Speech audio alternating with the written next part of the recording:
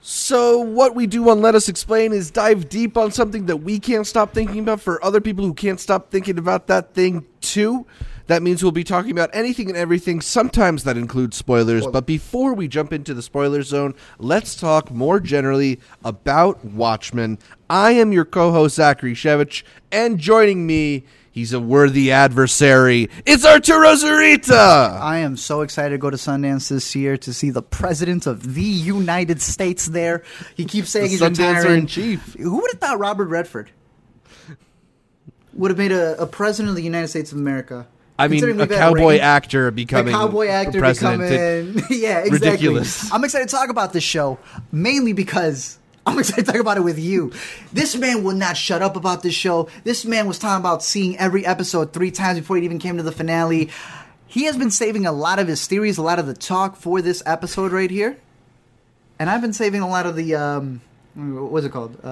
Devil's advocate for this. So we're about to have a good discussion here. You've got some qualms. You've got some criticisms. I got a little thing. We'll see where that takes us because this is a really interesting show. There's a lot to talk about. Mm-hmm. Watchmen is the recently concluded HBO series based off of the graphic novel of the same name by Alan Moore. Moore's story, originally published in 1986 and 1987, was a deconstruction of the superhero concept, depicting an alternate history in which superheroes are commonplace, including helping the U.S. Army win the Vietnam War and stopping Watergate, etc. The new show, led by Lost and The Leftovers showrunner Damon Lindelof, expands on this idea, envisioning a 2019 alternate history set after the 1985 alternate history of Moore's comics. Art, I'd like to start by reading you a quote from Angelica Jade Bastian's interview with Damon Lindelof from Vulture. I recommend reading it if you're interested in this show. Okay. I'm quoting Lindelof here. Quote, I was vehemently shouting at the top of my lungs, we are not doing Watchmen babies. I don't want everyone on the show to be related to someone from the original Watchmen. It's so predictable and so obvious, and we're not doing it. Lo and behold, it felt like the story Gravity. It's the same conversations around Star Wars right now. Is it cooler that Rey is not related to anybody from Star Wars, or does the story demand that she is? Because when you're talking about myth, that's the way that myth works. So Art, let me ask you, did Lindelof's show manage to strike a balance between continuing the Watchmen legacy while creating something entirely of its own? Are we going straight to spoilers? Nah, I'd like to hold off on spoilers a little bit here. Okay, because he lied. That's like Nolan saying there will not be a Robin in The Dark Knight Rises. And then we see the movie and he's like, hey, technically, that was his nickname. I was like, get out of here. I don't know if he was 100% with that right there. That is one of the qualms that we'll get to later in the spoilers, but... Yeah. No. For me, that's a no on that quote right there. Was that before or after the finale? That was after the finale. I can explain more, but maybe we need to get into spoilers. Okay, yeah, we'll get into that later. Let's talk about the basics here. I have been reading the comic back. I had read it a few years ago, like almost technically a decade ago. It's kind of crazy to think. What is time? Right. I had read it a decade ago, and I loved it. I've been reading it again with all the traveling that I've been doing, and I was like, yo, this is really good. I was only able to finish about 60% of it. Before I was like, I got to start watching the show.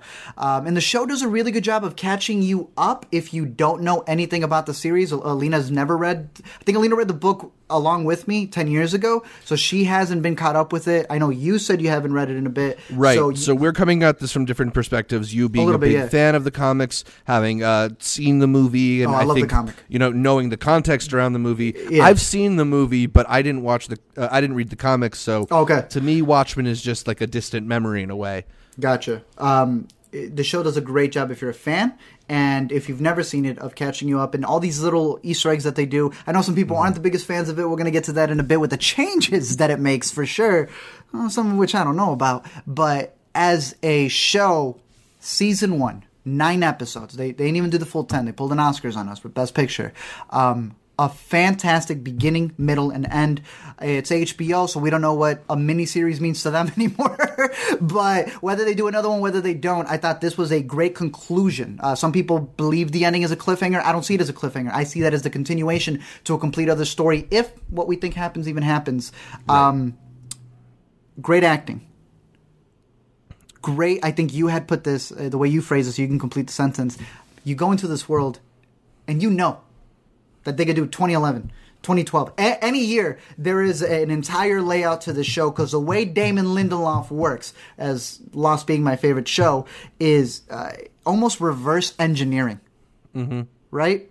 This is a show, HBO's had Westworld, and they've had several other shows dealing with just the way that the narrative is told, where it requires you to see the entire thing before you pass judgments on anything. This is definitely one of those shows where you do your theories week by week, and that's exactly what Zach told me. He's like, I know you like binging it at the end, but this is a show where you got to carry on the theories from episode to episode to episode, and as you've been doing.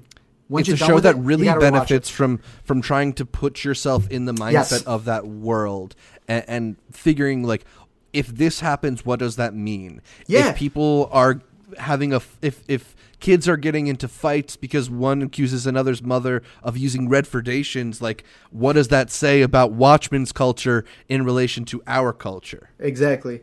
Sometimes I would say it's a little too on the nose, and other times it's just started off simple here, right? It was your second favorite show of the year. I had not ranked it yet. I would say right now it'd probably go somewhere along 8, looking back at my list. I can't remember if I had it towards the end. But now that it's fully completed, I would have it at 8, 7. I really do enjoy it. But there are some things. The fish. For those of you who don't know, the squid. There is an event that happens towards the comics that causes, in this world, it reminds me very Magnolia-like, where squid falls from the sky, but that's a normal occurrence. The same way that Vietnam never happening, the same way that, as you said, Robert Redford being president and doing something called Redfordations, which, there's a lot of parallels. There's a way that the show kind of just begins in the middle of a thought that I thought was really, really great. You mentioned that the squids fall from the sky. This is a thing that happens, and people in that world just sort of stop their cars and turn their windshield wipers on. You know, they're used to this. The fact that Vietnam's a state isn't strange to people. Yeah. Something that I love is is this white supremacist cult, or whatever you want to call it, and it's not mentioned, but they use an American flag with fewer stars on it because they don't recognize Vietnam as truly part of America. And it's that type of deep thinking about the world in which Watchmen exists that I was really stunned by, and made me really excited to spend like 3, 4, 5 seasons with this show. That being said, the way that the first season played out, I do feel like it ended on a note that feels like a finale, feels like the ending of a story. I don't know. I don't know if I need more Watchmen. I feel like it did what it wanted to do and did it excellently. And that's perfect. Yeah, I as much as I loved spending time in that world, I don't see a need for a second season. That being said, there is this narrative going around of like, oh, well, you can't do a second season after this. And I think there's a way that a smart writer who, like the way that Lindelof sat down and figured out a way to do Watchmen in 2019, another person can sit down and figure out how to do Watchmen after the first season of Watchmen. Yeah, exactly. I agree with you. Until they Big Little Lies it, and then it can't just be a season 2. It's got to be a season 3 or something along with it. I agree with you. All of the details that they put into it. There were some, if I may. Why isn't the windshield wipers already for the squids? Why she even got to get out of the car? There was little things where I was like, if this has been happening since 85, y'all would have found like windshield wipers, or the cars would have been completely different to deal with the squid on the streets or something else on the streets. Do you get what I mean? Well, there was like a squid cleanup crew that they showed. Yeah, they got the cleanup crew, but I was like, y'all don't have windshield wipers for these things already? There's some other stuff when we get to the spoilers, but again, I really love the lived-in world and just the attention to detail. I ain't even catch the thing with the flag. I was like, oh, okay, that's pretty interesting. There was a lot of callbacks, though, narratively, where you go back after seeing episode 8 or 9, and you go, that was there the whole... They put Easter eggs in dildos. When Zach sent me that there was the one of the biggest plot twists was spoiled to you in episode 2, 3? 3. Through a dildo? So do we want to jump into spoilers? Because, I think we are both in agreement that it's a show worth your time, although I may be a little bit more excited about it. But, there's so much to talk about here, and I'd love to be able to talk about it without necessarily holding back. So we're going to go into our spoilers section. If you can't handle the truth or you haven't seen the series, now's your chance to go watch a spoiler-free edition of the Intercut Podcast, including our recently published Best TV of 2019. Who knows? You may get a little bit more Watchmen talk on that episode too. But yeah, I don't know if the thing you want to jump to first is the way that episode 9 ends and everything starts to come together, or if we want to go a little bit deeper on the way that the show uses Hooded Justice.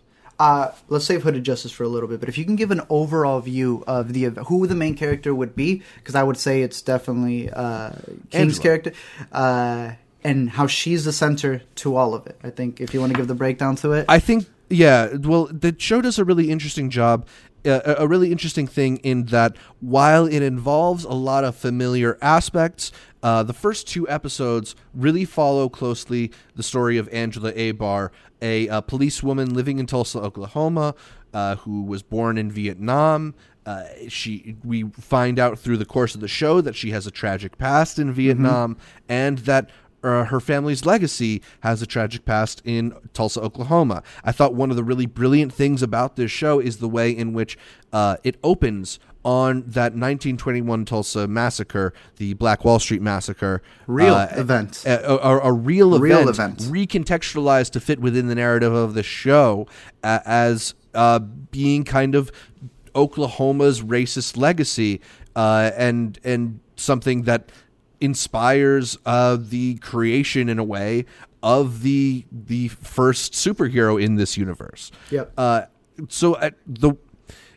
way that Angela Abar ultimately fits within Watchmen, it's intriguing because you don't expect her to at first, but when you start to get the pieces of the show, you see the way that because she's a policewoman and in this society they've decided that policemen need to wear masks. She's become a masked vigilante in ways herself, and her story is a reflection of her grandfather's story. Yeah, I think there's a lot of extremely smart writing when it comes to stuff like that.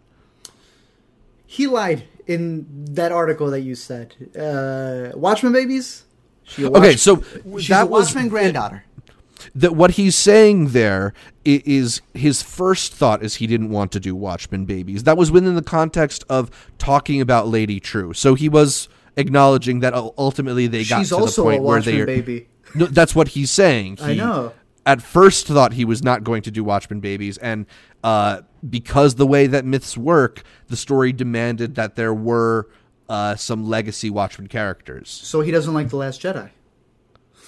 Maybe not. Maybe it's his Rian Johnson diss. So to me, what really ends up happening towards the second half is, and I mean, you could really call it because it stems from the grandfather paradox that happens. And having talked about other HBO shows that are westerns that recently came out without spoiling too much there, they do a lot of narrative timeline jumping as well. Here, though, there is literal, actual, not time travel, but time bending with the character of Dr. Manhattan, since we're fully into spoilers now. Right. It all becomes this whole chicken and the egg paradox that comes up in episode 8. Hey, I'm going to start off right off with giving them a big plus. I love their answer. Very rarely, we always get the cliche, what, chicken or the egg? This man said both. Because I'm living both simultaneously. Just the way that the whole show is structured, from you seeing her, who you think is her confidant. What the heck? He's got a robe, which was hilarious because what's the actor's name who ends up having the robe? Don Johnson? Was he not the same guy in Django Unchained who went, I can't see out these damn eye holes? I don't know if he was. I'm almost positive it was still him, and that's my favorite line from Django because it makes absolutely no sense. Yet again, another Klan member. He was just in Knives Out. Yet again, someone who also... Yeah, you're right. It was Don Johnson. So, again, towards the end of it, when you realize that the entire thing is a ploy, Dr. Manhattan saw Interstellar, and he realized there was love out there, and somehow, call it the Chosen One paradox, the Neo paradox, decides to go with a woman who he's known his entire life. And again, paradoxes can get very tricky because it's like, where's the beginning, the middle, the end? He lives everything simultaneously, and I think the way they approach that was beautiful. The way that it became a love story was beautiful. All the way down to the death. It was a very interesting way of going like, when did you fall in love with me? 10 years from now. I see it all at once. when did you fall in love with me? Or when did we, when it comes 10 years later and he's looking at her and he says, he's like, this is the moment I fell in love with you. He's like, we've been together 10 years and this is when you see and it. Now, I kind of loved that dissatisfaction almost that she had there. Great way. Even his death, right? We've always had the cliche, dying on the... Keeps her, says, before I go, I want to see one last person. I do question the first one, just to be the nitpicker here, and I want your response, so let's go at it. Let's start this jousting right here. I don't know. A little too cliche to be like, out of all the people he could have met, it just so happens to be the person who is the granddaughter of Hooded Justice, who, one, looks completely different in the comics. I'm just, physique-wise, not look like Will Reeves.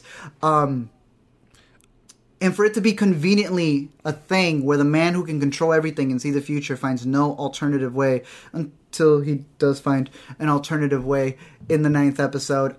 How do you see that? Did you ever feel it was a little too convenient, the way that the whole paradox works? You know, not really, because I kind of look at it the way, and I can't believe I'm about to make a reference to Marvel, but the Doctor Strange moment. It was a Doctor Strange moment. Right? In that, like, the ability that he has to see... I know, I'm a nerd. Let's go for it. Scorsese's crying right now.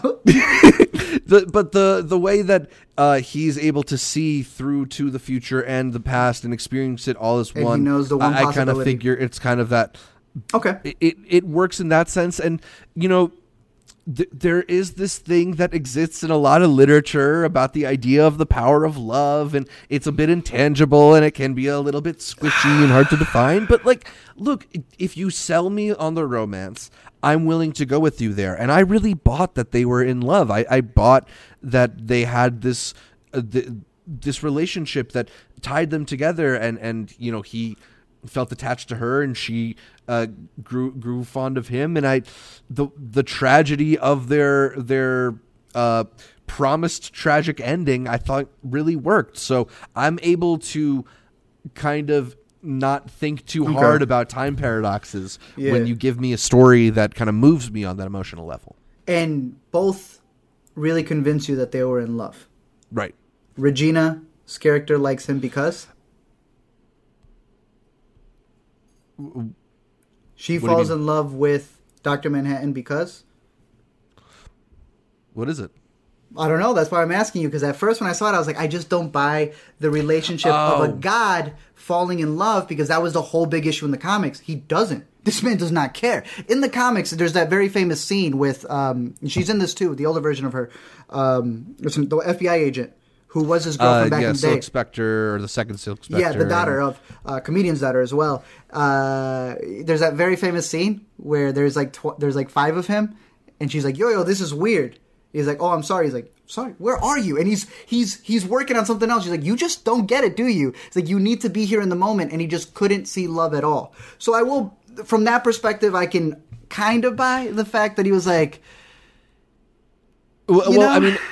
Yeah, but also to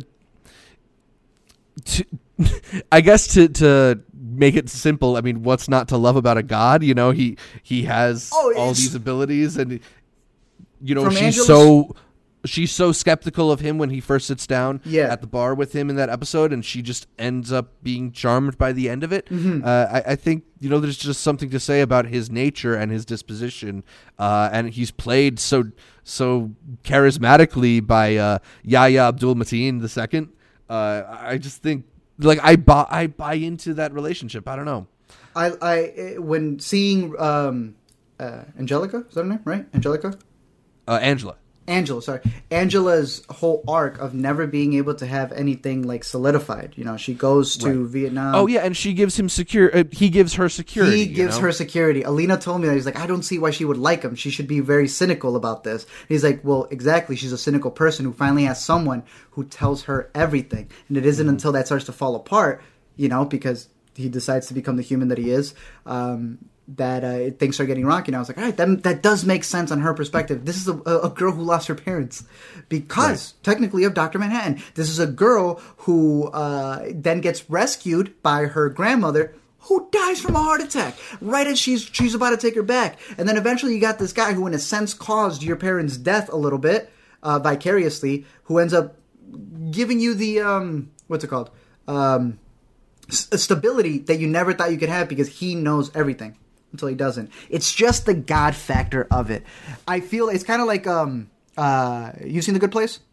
Yeah, of course. It's still humans writing for angels and how they hate humans. I was like, well, it's still a human writing it in a sense. I always have that. I know that's more of a nitpick than anything, but it's just always like we try to make these overly God beings very human, I guess is my thing. And I loved that with Ozymandias. I just feel it's the Superman complex, which is what Alan Moore was tackling in the comic, and I feel a lot of people now have the issue over here because in the comic he goes bye and he dips to Mars, and in this one he's like, yeah, but what if love, right? And it's a little bit for me, but I did like it. I like the relationship. It's also like you don't have a story if he doesn't come back. In exactly, yeah. I mean, you don't have to do Watchmen, babies. And he, you know, the thing is with Dr. Manhattan that he does have human in him. He does have human in him, yeah. And there is a part, the part that I thought he does great as being a fan of Lost, as not finishing Leftovers yet, but the way that he plays with the storylines there, having a dude who can be at that moment of fear. That line, when was the last time you felt fear? Right now. Right, yeah. That's wild. When was the last time you fell in love with me? Right now. It's also the first time I met you. It's also the time I'm dying. It's everything at once. And I was like, that's an interesting character. The ways in which Lindelof is able to play with time, I think, it was clever. Are really clever, and they work on a very emotional level too. You think back to the way in which he would do the same thing on Lost, how he'd have a flashback that resonated with what's happening in the present, and he's very good at doing this type of thing. He does a great job between 6 and 8. Episode 6 being, go ahead. Because I know that was one of your favorite episodes of the year. This Extraordinary Being, probably one of the best episodes of television this year, if not the best episode. And I would say far and away the standout episode of this season. Mm-hmm. I think you'd agree with me. Yes. The kind of backstory of the Hooded Justice character, in which we kind of get this vision of how it came to be, in which a culture could whitewash the idea of a superhero, in which Will Reeves hides his identity in order to not light around the eyes and fear, invoke fear and be inspiring. You know, it's a thing that cements Watchmen in a world we're familiar with, taking on that weight of that racial complex, but it does it in a way that doesn't feel hokey and feels, like it belongs in the timeline that we're familiar with. It does. That was the craziest thing, is finding, and we've seen this so many times with people wanting to go back in prequels and trying to answer something. We've seen it through Star Wars. We've seen it in all of our superheroes as well. They'll go back and be like, what if we answered that question? Do you realize answering that question causes a lot of other things going on? Here, because you got the comic, you got the graphic novel, and you got this, they found a way to address a lot of things. The only nitpick being what I was telling you, the stature of the Hooded Justice in the comic is almost like of a Ringling Brothers type person. And they answer it in here because in the comic they go, he went missing. But everyone believes that he's also the other guy who they found dead. And they address him a little bit, I want to say in the series, besides the stature not lining up, that was a solid-ass story. It was dope. So to me, and I understand maybe my opinion is a little bit skewed by not having that history with the comics that you do, but the fact that he isn't this muscular guy and he isn't this white guy as he's depicted in that Watchmen show within the show, which I want to talk about that more in a little bit too. Dude, American amazing. Hero story? Yes. Hilarious. But I think you could include the idea of his stature being of this big jacked guy as part of this way in which culture has sort of made it like a revisionist history, right? Yeah. The way in which you look at all these aspects of culture that were started by black people, like different styles of music from rock and roll to jazz, and then adopted by white artists or white faces, and ultimately taken to a new level. I think you could include the depiction of Hooded Justice in that idea of this is the story America decided to tell itself about Hooded Justice, not what actually he looked like and actually his build was like. I agree with you. Granted, it's actual full scenes in the comics where you do see his build like that. But I agree with you. No. I love the retconning, if we want to call it that, because this is the issue that a lot of people are having problems with. And there was a whole big uproar. And that's the only one where it'd be like, okay, I mean, just off of the stature, sure. If we're talking Rorschach, bro, having reread the comic, people are like, how could you make Rorschach racist? Have y'all read the comic? This man has lines up to... He goes, well, if that guy's a Nazi, I might as well be one too. That is his literal line in the comics as well. He talks about homosexuals and all of the scum on the streets. He's practically walking around like he's taxi driver, talking about how he wants to clean the streets and stuff. So I thought that was a genius way of transitioning what would be a symbol that used to be one of the superheroes, one of the Minutemen, or not necessarily the Minutemen, one of the Watchmen, that then transitions into being this massive cult that they have behind the scenes. Yeah, that's one of the amazing things I think about this Watchmen show is the way in which it's able to incorporate certain iconography that we know from the original Watchmen. You know, that Rorschach mask is maybe one of the most famous images we have from Watchmen. Yeah. And kind of reintegrate it, not necessarily, losing the ties to the original, but making it new. The way in which all of the Night Owl gear had become adopted by the different policemen. Yes, which I also thought was such an interesting thing, like you said, where something that swapping the roles right at the beginning. Now it's a black cop pulling over a white person, and it's the one who's... There was a quote in the... maybe you can quote it a little bit better than me, that when a white man wears a hood, he's a hero, but a black man wears a white man wears a mask, he's a hero. Lone Ranger, Batman, all of that. Black man wears a mask, he's a criminal. Right. And that reversal and seeing it... I do think he was way too on the nose sometimes. And it's not that the original comic didn't do that, but there is some times where he's very on the nose. And I do wonder if a person of color would have written or directed, if there would be a little bit more subtlety. Yeah, I do know that they had some people of color in the writer's room, and I think they had a black writer on one or two of the scripts during the season. And I say this... But yeah, it is... coming from Lindelof, and I think it's been interesting to listen to him talk about how he feels there are ways in which this is totally not his story to tell. He said that in interviews. He said that. All right, just making sure, because there was some points where I was like, I don't know how much... I mean, he's doing a good job approaching it. Yeah. But I don't know if he's got like what a Jordan Peele would have and what he did with Get Out and stuff. And to be surprisingly, it does not come from any of the Will Reeves. It doesn't come from Angela's. None of that. To me, it actually come from whenever you had the white supremacists going, it's a hard time for America if you're white. Right.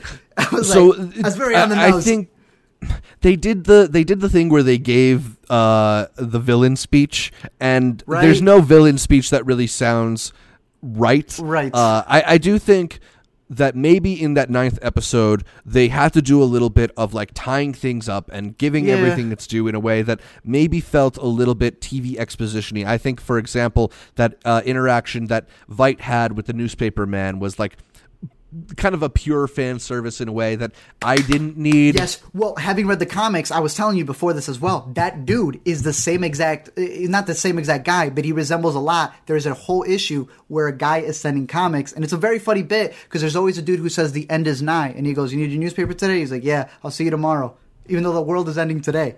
The world is always ending, and he's like, oh, is it ending today? Yeah. All right, see you tomorrow. All right, see you tomorrow. What does the scene end with? Ozzy saying the end is nigh. So I thought that was a nice little callback, and I agree with you. I didn't mind those too much, but I feel you the same way. A lot of it feels like, I wouldn't call it filler, but definitely callbacks to stuff. Some things were a little, Snyder did his version of Watchmen. Snyder tends to do a lot of religious metaphors. I have never in my life seen the ending. Ooh. The phrase... okay, I'm not a fan of it. The split diopter. I'm not a fan of that one. And I have been jotting down every diopter shot since earlier this year when us decided to do a whole scene with it. Having Jesus up in the back, and then her, when the fish comes down, the squid comes down, and gets pierced. I'm like, okay, that's a little too on the nose there. No. My man said that the squid was supposed to be like an artillery gun. I ain't see no bullet holes other than her hand. That thing goes through her hand, but it doesn't go through the little doesn't go through the telephone booth, doesn't go through the cars. That's where I started thinking the biggest criticism I've heard of the finale is that it's too optimistic. After all of the dark history and the way that the book ends, that it's so optimistic. The bad guy gets arrested. Ozzy goes to jail. Our heroes are still alive. All the kids are good. Justice, justice, justice. It almost kind of stripped away from that Watchmen-esque thing. Watchmen was saying it's not like it's not your other superhero comic. This is the real world. I hear that interpretation, but I think it's balanced out by the death of the one super being that we have, Dr. Manhattan, like in a too pure for this world kind of sense that he could have done more. You know, I agree. But like in this pursuit of power that man has, in this in the way that the senator is not content just being president. He wants to be a god. Lady True is not content just being the smartest woman in the world. She wants to be God. Like, because humans have this desire for more than they already have, we lose some things that are precious. And I think that's ultimately what Watchmen is kind of telling us by the end. Even though a lot of the story ends up in a good place, there is that balancing thing to the universe. So yeah, I mean, while I don't know if ultimately the 7th Cavalry amounted to much, I was much more intrigued by them, and they did a thing with the Looking Glass episode where you think for a moment maybe they're not bad guys, and then they kind of just fall off for the last few episodes as the show gets a little bit more internally looking, and almost a little bit more about the Watchmen characters, giving that episode 6 is about Hooded Justice, episode 7 exactly is the lead into the Manhattan episode. For the first 5, having the only big one be Ozymandias being like the only one who's up there, I was like, oh, okay, that's kind of cool. It's like you gotta at least keep one, and then like you said, 6 comes around, it's like now the whole bunch coming back, and granddaughters and whatever else. I did like what I was saying earlier, how 6 and 8, narratively, right? Just putting the lore to the side, just the technical aspects of it.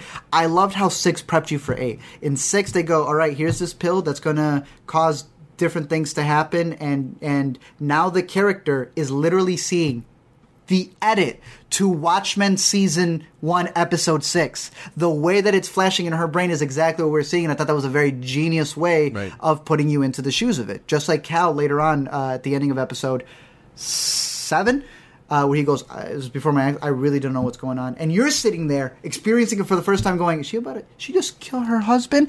That's a very good moment to put you into it. When you realize Ozymandias' statue that was sitting there the entire time, from Angela's perspective, was just a statue. I didn't know it was him cryogenically frozen. The show had a lot of hidden in plain sight twists that are so exciting, and speaks to how good of a TV writer, how good of a writer of episodic television Lindelof and his crew are. Something that I really loved about this season is the way that it felt like a collection of short stories, in that, episode 3 reintroduces us to Laurie Blake and how she's, has all these conversations with a god who won't answer. Episode 5 gives us the history of the Tim Blake Nelson character, and what's the deal with Looking Glass, and why does he wear all that reflectitine. The segmented nature, the way that we delve into different people's histories, similarly to how Lindelof approached both Lost and Leftovers, is something that I loved when combined with a world as rich as the one they created here. It was a nice cheat code, too. Because then by 8, he is able to show you something and then just randomly cut to a flashback. Like someone puts a hood over and he just cuts the flashback because there's still side effects to the nostalgia. I was like, that's good. That's good. Yeah. You literally found a cheat code to be able to be like, if only I could just cut to something, but I don't want to be too on the nose. Side effects. And then it's perfect because we've been adjusted for episodes 6 and 7 to have that type of editing. And then we meet in episode 8 a dude who literally is living every timeline, and the perfect way to showcase this character would be in a visual medium where you can cut from where he's at the moment to something else. And I was like, that's very clever. The whole entire time he was prepping you for that type of storytelling. I was like, that's pretty good. It's almost like he's been here a while. It's almost like he's written things before. The ending you were talking about, I believe it was the prophet Kanye West who had said, no one man should have all that power. Does she? My man was whooping up waffles like it was donkey. He was like, in the morning I'm making waffles, but one of them was a special little egg that would have given her all of the powers of Dr. Manhattan and is able to transfer to somebody else. She takes it. Does she walk on water? Does she not? Does it matter? Yeah. I mean, I love the show ending where it does before we really have an answer to it, because I think that ambiguity is a much more interesting question. And to me, I have an interpretation of it that I discovered is different than Damon Lindelof's interpretation of it, because in that interview that I mentioned with Angelica Jade Bastion, he does say that he thinks she walks on the water, which is a strange conclusion, I think, given as we were talking about before we started recording, the words of Veidt earlier in this episode. Mm-hmm. That being said, I think Angela is a very different character than Lady True, in that Angela comes with all this tragedy around her, having not only lived through it but experienced generations of it through her taking of the nostalgia. Mm-hmm. And I wonder, as almost if any of it was a promise to the Will Reeves character. A little bit. I would say that because, I mean, he would not have left it for her. Like, I had just assumed the moment that Will Reeves says, he left you something, the egg thing, and I go, that's the waffles. So then she goes back, and I'm just waiting for her to pick up the waffle box, or not the waffle, but the eggs that she herself had dropped. Because at the same time, the previous episode, why was this man eating waffles? It but there's clearly also had to allude to something. that last note that Will ends on, mentioning he could have done more, you know? And I agree 100% with that. And like Ozzy had said, my daughter, anyone who wants to be God that bad will not be. It's going to do something else completely with it. Right. So if she does have powers, what are your predictions for season 2? What you would like to see for season 2? I personally believe they're all lying, and they already have season 2 written. I mean, Lindelof swears he's done with this, although Regina King has suggested she's not. Oh, Regina King wants to do this for the rest of her life. Like, you have to understand, this was the first role she took after the Oscar. Right. Like, the only other person I'm very curious to see what to take next is, what's her name from 3 Billboards? Because Frances has not taken anything. Like, she's like, nope, no. She has said no so many times, but this was Regina's, like, first big thing that she wanted to do. Isn't she doing Chloe Zhao's new movie? Who? I think Frances is doing Chloe Zhao's Is she really? new movie. Yeah. Ooh. Who would you like to see in season 2, though? Ooh, I mean, that's a hard question. You know, Hong Chow is one of our favorites, so I was really excited that when she showed up here, and she's so great here on the season. As she is on Homecoming, which we mentioned before, definitely go catch that show. Amazon Prime. Yeah, but looking ahead to season 2, I mean, I don't even know who I would consider as even just storyline wise, because say she does take it, it works. Right. She now has this massive responsibility unless it's proven, which seems to be the cycle, that of course she's not going to be able to handle all that power. You have no story. I think that ultimately it's gonna have to pull a bit of a time gap or movement gap. I think what season 2 would be something that's not set in Tulsa and probably about something very different. Mm-hmm. In order for it to work. But, that's maybe too big of a question to answer. Like an anthology almost. Like have without Watchmen, really thinking it through, Yeah. So having like the second one just take place in a completely different place that doesn't really have to do with what's going on there. Yeah. All right. Or put Zendaya in it. I like Zendaya. Hey, there you go. It's just a whole Euphoria episode. So who's your favorite character out of the bunch here? Yeah, I think it was a pretty stacked cast from top to bottom. I mean, even Louis Gossett Jr. In the Will Reeves role was great. I don't know. For me personally, I really liked Ozymandias' character. Or Ozymandias, I know people say it differently. That whole concept of him thinking he was going to go to his utopia, only to realize he was sent to his utopia just to be tortured, and that whole concept slowly of going insane. Yeah, just the whole back and forth that he had with the Adam and Eves there, if that's what you want to call them, and he just abused them because he was just like, you guys just don't get it. All the way up to that last one where we put the mask on, saying that when you put a mask on a man, it makes him cruel. And he still even kills that guy. But all the way to the end of him actually breaking himself and saying, "I'll never call you daughter." Man wrote it on the moon. I would say, and I do like Angela's character. We had mentioned in one of the previous intercuts how it's become one of the most badass characters who they don't want you to dress up as. King's gone on record saying, "Please do not dress up like my character. That's not the purpose of it." But it's also Rorschach. I knew so many people in high school who used to do the Rorschach masks. Mm-hmm. You know, that's got a little bit of a... Would you be walking around like this? Right.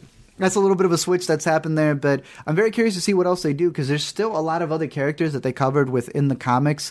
One of the most intriguing ones to me was this guy named Dollar Bill. I think was his name, or Mighty Bill or something. It was how the concept became that so many people wanted their own superhero that it became marketable. Banks, don't go to the other bank. We have our own superhero, Mighty Bill, or whatever his name was, right? And he was the one who was protecting that bank, so your money was safe. But in order to market him, they wanted to give him a cape. When that cape got stuck in the turnstile for the door, he got shot in the head. And that's how he died. So there's so many, that's just and that is told in an excerpt of a book that Night Owl was writing in the comic. I would love to see little stories like that. I would love to see, if the next one wasn't even a complete season, but anthology episodes of different things that are happening within the world. I would love to see an episode of the son, who right at the end sees the costume and has a completely different view of his mom, of his guardian. Yeah. I don't know. There's a lot more to explore. And while the secret identity of Lube Man. Yeah, I would love to see what happens next there. I would love to see Ozymandias actually go on trial. Do you have a theory for Lube Man? Because I feel like the internet's figured out that it's Petey. Really?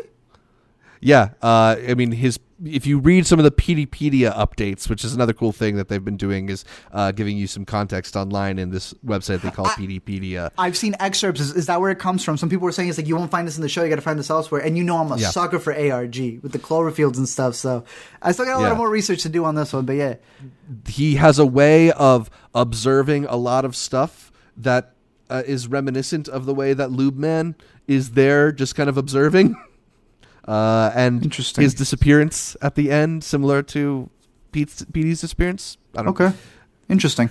Any other little things that you liked or wanted to talk about when regarding to Watchmen? Not so much, but I will say one of my favorite scenes with Blake, it reminded me very much of Get Out, was we were talking about the speeches from the bad guys being a little too over the top. I really liked the trap door. I love that scene so much because it doesn't work at first. Right. That was the perfect balance of tone between the goofiness and that's the speech I want to see, not the it's been a long, hard time for white in America. And whatever speech he was giving, I was like, this is way too on the nose for me personally. But that scene where she was like, all right, you're just going on and on. Yeah. Blooped her down. That I thought was hilarious. But yeah, no, overall I thought it's a very engaging show that narratively just sucks you in because every episode that you see, it's that rabbit hole. It's the JJ mystery box type thing where it just makes you want to know more and more about what's happening. But I really do need to rewatch it because you've seen it a total of 3 times, I want to say. So you've been say 2.5. So you've been able to pick up on things that I have yet to go back and rewatch. Because again, there's some of the things that you don't even have clues for. You literally will not know that is him in the statue until you see episode 9. So I can't even imagine how many other things. Like you said about the loop thing, I haven't even reconsidered that at all. Right. Yeah, the show really does reward paying close attention. There's that moment early on where you see 7th Cavalry members disassembling watches to get the lithium batteries, and that doesn't really come back until the 9th episode. And, I think when you can see all those little things and know the context, it's going to be that much more rewarding of a show to watch. We've already talked about how brilliant that 6th episode is. I'm not familiar with the Watchmen comics, but I've been watching a lot of the Screen Crush videos, and a lot of other different companies have been posting all the Easter eggs and just all the little things they do, whether that's the way that Looking Glass picks his mask up and eats beans from a can the same way that Rorschach did. And it's stuff like that that's so fun and clever and makes me really in awe of how the show works, both as a way of continuing this intellectual property and creating something new, bringing in all these elements from reality, and having the show really be about something, have actual things to say about how we feel about race in America and our responsibilities towards crimes of the past. Mm-hmm. I think the way that it's about something and made us focus on an incident that a lot of people didn't know about, the 1921 massacre. I really am impressed that Lindelof would go to such lengths and do it in a way that felt like it did it justice. I agree. It did exactly what Alan Moore was trying to do with the graphic novel itself.